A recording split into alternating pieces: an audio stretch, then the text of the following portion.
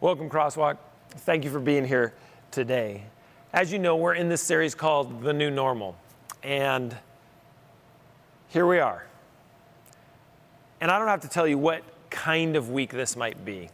We're going into an election week. It's going to be contentious. There's a lot of fear.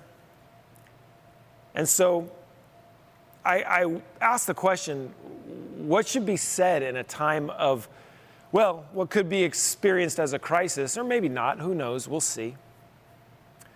But I mean, what words can your pastor bring to you that will give you comfort, maybe some guidance, that will give you some hope in today's strange and seemingly desperate world?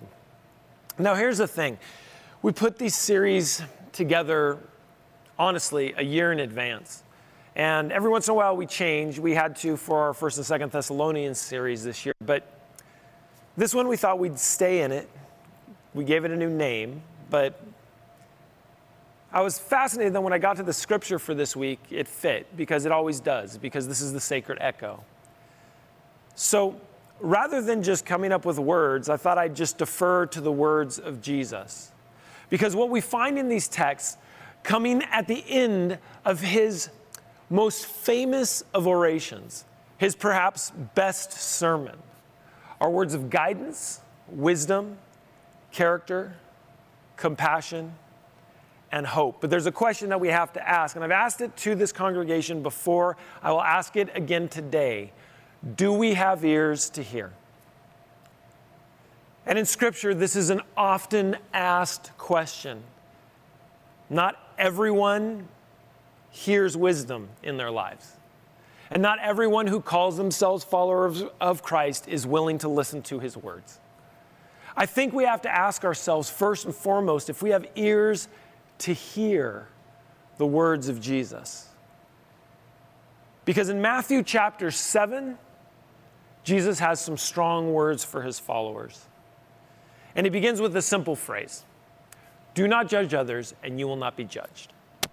Now, this is powerful, powerful wisdom, because withholding judgment is often a wise course. Right? When we rush to judgment too often, we make mistakes. When we may have assumptions about people's intentions, at times, we're wrong. So this powerful wisdom saying, do not judge others, and you will not be judged. But he continues on in verse 2, where he says, for you will be treated as you treat others. The standard you use in judging is the standard you will be judged by. See, that's a caveat that probably needs a little bit of unpacking. So the question is, are we willing to hold ourselves or those we support to the same standards as those we are judging? We often give ourselves a pass. Sometimes we give those that we support a pass as well, while being ruthless on those perceived as the other or the enemy. Jesus has words for this, and it's famous, right? And why worry about a speck in your friend's eye when you have a log in your own? I always think that this is a 1st century meme, right? But the metaphor is apt. None of us is without our own issues, without our own biases, and without our own opinions. However, is our first move to convict someone else? Or should we be convicted first of our own behavior and our own thoughts?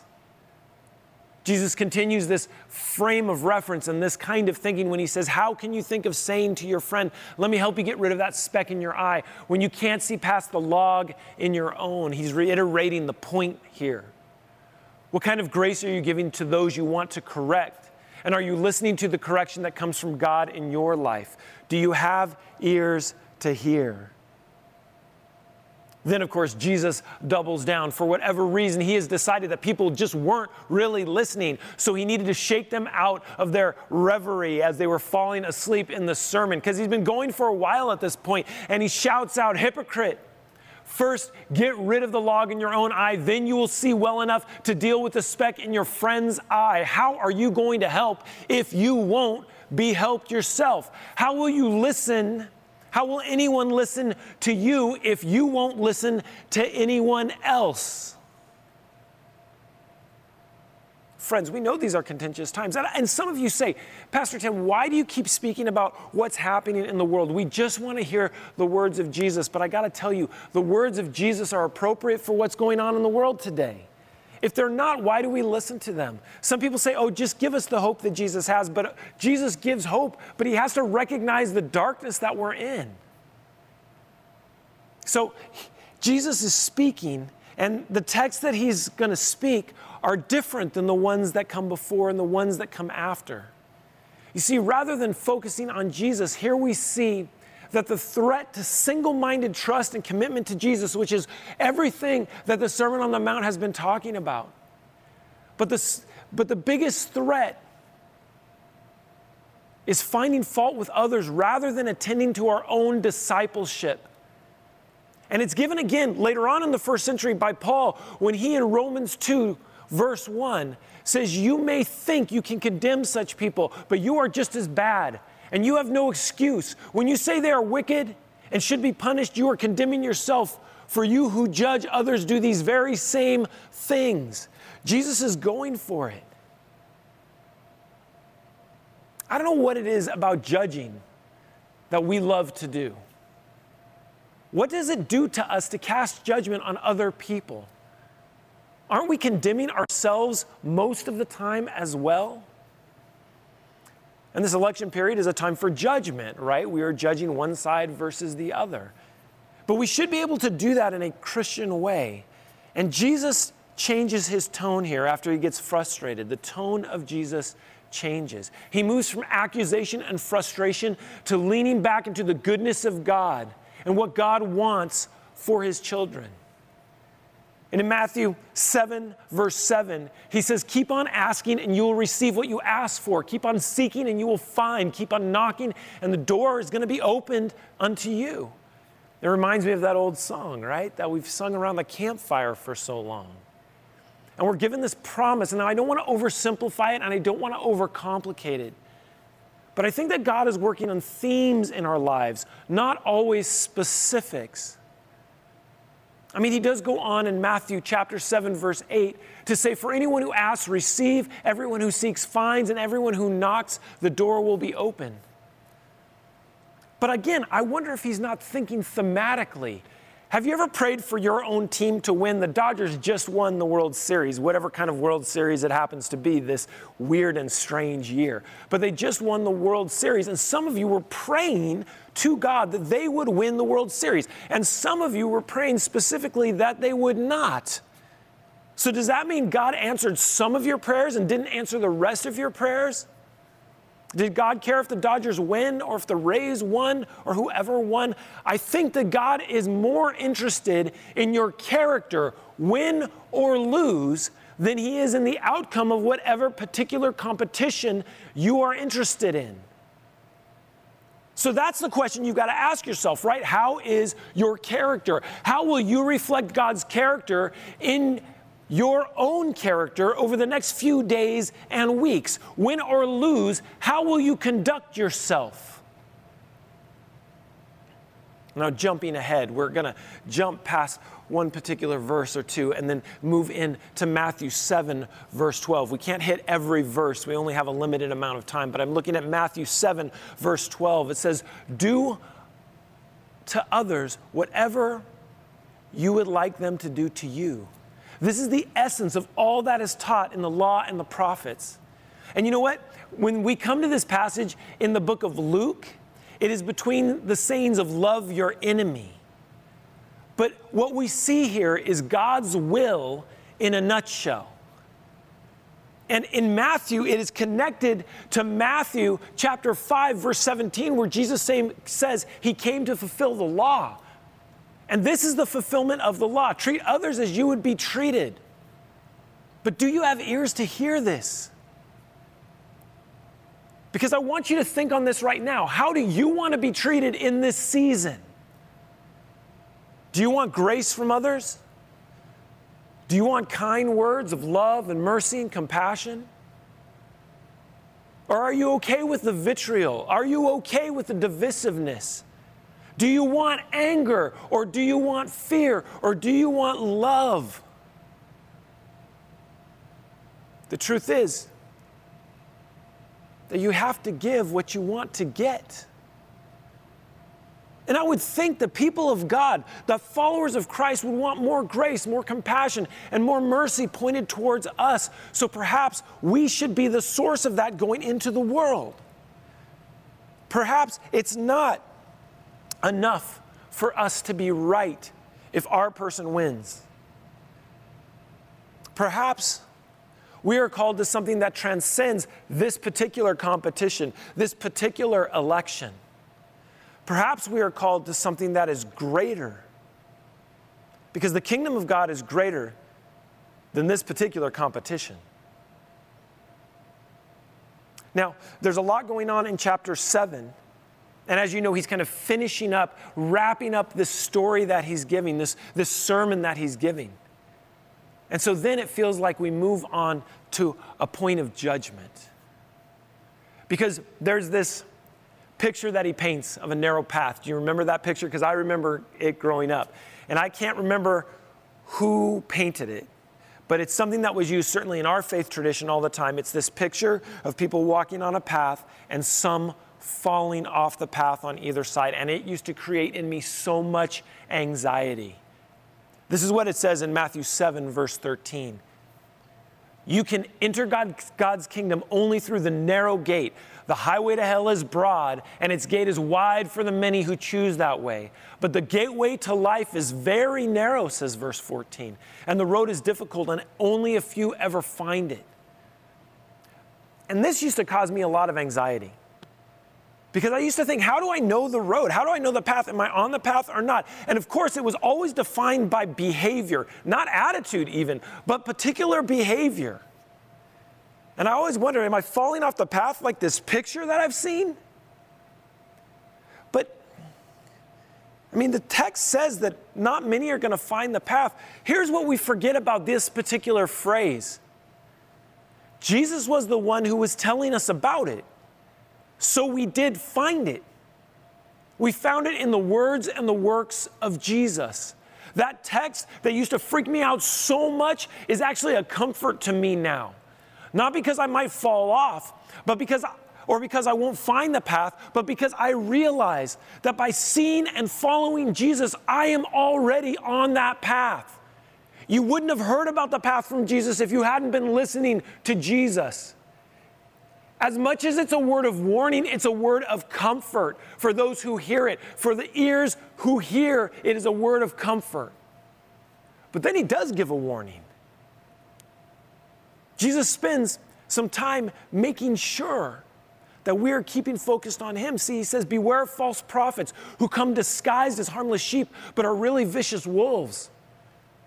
See, he says this because he wants you to know the words that you're hearing from my mouth, these are the words of truth. This is the narrow path, right? It's not somebody else who seems innocuous, but is actually really vicious. And then he says the way that you can identify them is by their fruits. We see this in chapter 7, verse 16. That is by the way they act.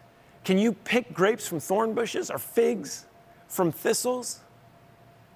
How are you responding? Now, action is attitude as well as those things that we do. What is the fruit that's coming from your life? Maybe we forget about that term false prophets for a moment and ask, what about you? Because Jesus says it in verse 17, a good tree produces good fruit, and a bad tree produces bad fruit. What kind of fruit are you producing? Going back to the speck and the plank, right? Shouldn't we first see what kind of fruit our lives are producing? Because a good tree, it can't produce bad fruit. And a bad tree can't produce good fruit. That says it all. So I ask again, what kind of fruit is your life producing? At this moment, today, this week that we're about to go through, what kind of fruit are you producing with your words, with your choices, with your decisions? Because the warning that he does give at the end of this is tough. He says, so every tree that does not produce good fruit is chopped down and thrown into the fire, because there are consequences, and they seem to be eternal. So as I was thinking about how I'm going to deal with next week, and hopefully, things go well. I have some hope in America. But things might get weird. So what is my response as a Christian? For me, it's on Monday. I'm going to spend the day fasting and praying. I'm going to fast for some spiritual clarity, and I'm going to pray for our country, for our leaders, for every side of these arguments, for all of us who are engaged, that we may make decisions that honor God. I'm not telling anybody which way to vote. That's something that you get to choose yourself. But I am saying this, the way that we behave, the way that we show the world who God is our fruit. And so I'm going to take some time to think on that, to dwell on that, to pray on that. And I invite you to do it with me as well. It doesn't matter where you are in the world, doesn't matter where you are in the country. Take Monday, fast, and pray with us. Because I don't ever want to be thrown into the fire because of what I was producing. See, Matthew in chapter 7, verse 20, we hear Jesus saying, yes, just as you can identify a tree by its fruit, you can identify people by their actions. You see, we're of course told not to judge. And God does that, and He has a clear set of criteria that He understands, and they come from His understanding of your heart. But what God is reminding us here, what Jesus is reminding us here, is that everything incarnates. And you've heard me say this again and again over the years. Every bit of love, every bit of hate, every bit of fear, every bit of grace, every bit of joy, every bit of pain incarnates in our lives. God knows it as well because God had such great love. His love is so profound that it incarnated in the human being of Jesus. Love became skin, and love became bone, and love became flesh. So I suppose the question becomes simply this: what are you incarnating today? Because what we incarnate has consequences. And listen, it's easy for us, especially in times of crisis, to put those labels on ourselves. I'm this or I'm that. I'm this side of the coin. I'm that side of the coin. People of faith do it all the time. I'm a Christian. I'm a follower of Christ. But listen, life and faith and judgment are not about the labels that we put on ourselves, but they are about the truth that people see in us from our fruit. And I got to tell you, this even works. This even works for God. Because the last part of Matthew 7 feels difficult. Because he says this: not everyone who calls out to me, Lord, Lord, will enter the kingdom of heaven. Only those who actually do the will of my Father in heaven will enter. What is Jesus delineating here? He is trying to get us to understand that this choice to follow Him is not an empty one, nor an easy one, nor a simple one. Rather, it takes more than lip service and a label. You can't just put on the t-shirt and make it be true. And he goes on to explain even more. On Judgment Day, many will say to me, Lord, Lord, we prophesied in your name and cast out demons in your name and performed many miracles in your name. And the worst part of this is that some of us will be surprised by the conversation that Jesus has with us at the end. Because we will have bought into the false prophets. We would have bought into the false arguments that are out there, not recognizing that the fruit that was being given to us was rotten all along.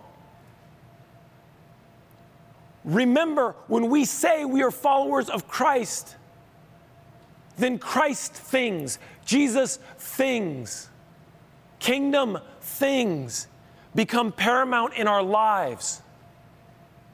If we spend too much time thinking about just what this world has to offer and what our options are just for this world, we may say we are of the kingdom, but those words will not ring true. And how is He going to answer us?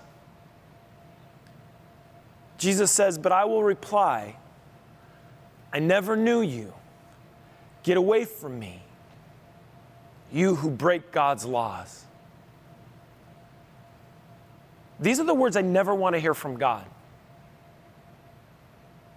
I never want him to say those words to me. So what do I need to do? I need to be looking at the fruit of those that have authority in my life, because the fruit will reveal the root. I need to be making sure that God is my ultimate authority and that he is the king. And that he and what he says transcends all other authorities in my life. I need to make sure that my actions, what I incarnate into the world, doesn't come from a rotten heart. Doesn't come from fear and anger and divisiveness. Rather, I live beyond that, believing that God is still in charge of this world. And that gives me a break. That anxiety that I feel, that fear that I feel, perhaps that is abated some. And it seems to me that Jesus is not asking this question, do you know me? The question that Jesus is asking is, does God know you? Can he recognize by your fruits, knowing your roots? Can he recognize who you are? Does he, at the end of time, look at you and go, it's been a while, I've missed you. I can't wait for you to be together with me. Or does he look at you and say, you know, you had all the right words and you said all the right things, but you said them with a rotten heart. Or you bought into the idea that following me would mean this in the world or that in the world, rather than the things that I've said in Scripture again and again and have made clear again and again, that we are supposed to be the peacemakers, that we are supposed to be the peacekeepers, that we are the ones who are supposed to show great love, great mercy, great compassion, even to our enemies. It says that specifically.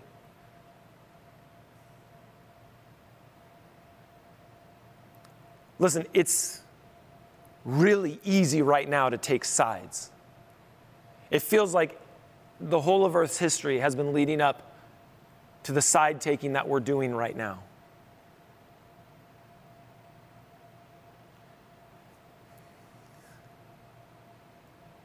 And there is a side that I want to be on. But the side that I want to be on begins and ends with Jesus.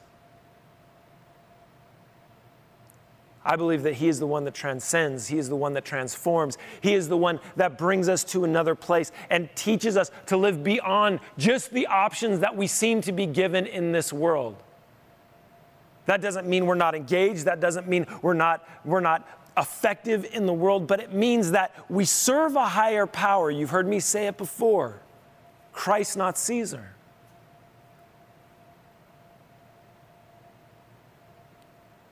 So what do these words of Jesus say? They say to us that we're not to judge others. They say to us that we are to do unto others as we would like them to do to us. And it also says that God wants to know you. But that choice is up to you. We have to live beyond the bumper stickers. We have to live beyond the t-shirts and the slogans. We have to live beyond the pundits. And we have to transcend what is being offered us and find a new way to be in community. If we don't do that, if we can't do that, or if we are unwilling to do that, then can we really call ourselves followers of Christ? Do we really have ears to hear? Or do we like the label and what it affords us, but at the end of the time, Jesus says, that's a nice shirt, but I don't recognize the person in it. Those are not words that I'm willing to hear in my life. And I hope they're not words that you're willing to listen to. So we need a lot of prayer. And we can recognize that. We always do, but maybe this week in particular. So I invite you on Monday to pray and fast, wherever you are.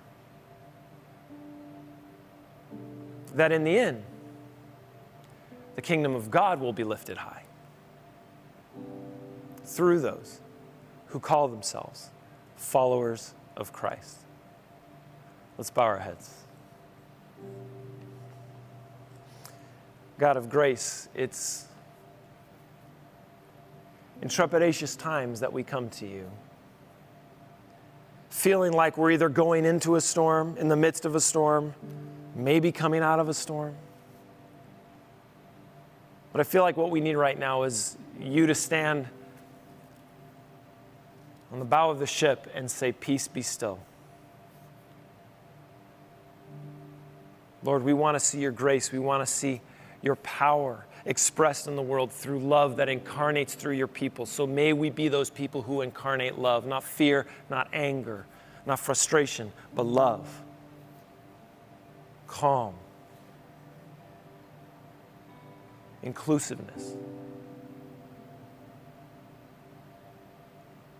Lord, we're going to ask for an incredible amount of your presence. We want it all the time, but we're going to pray for it specifically for our country, for our families, for our communities. And we're going to ask that you show yourself powerfully in the world today, Lord. And Lord, whichever way this goes, whatever happens, there will be people on one side that will feel a loss and people on another side that will feel a win. I'm going to ask for this, Lord.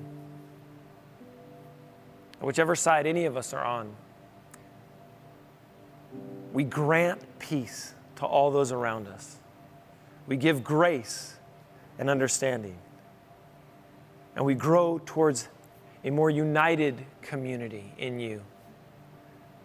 May those who call themselves followers of Christ be that for the world today. In your name I pray. Amen.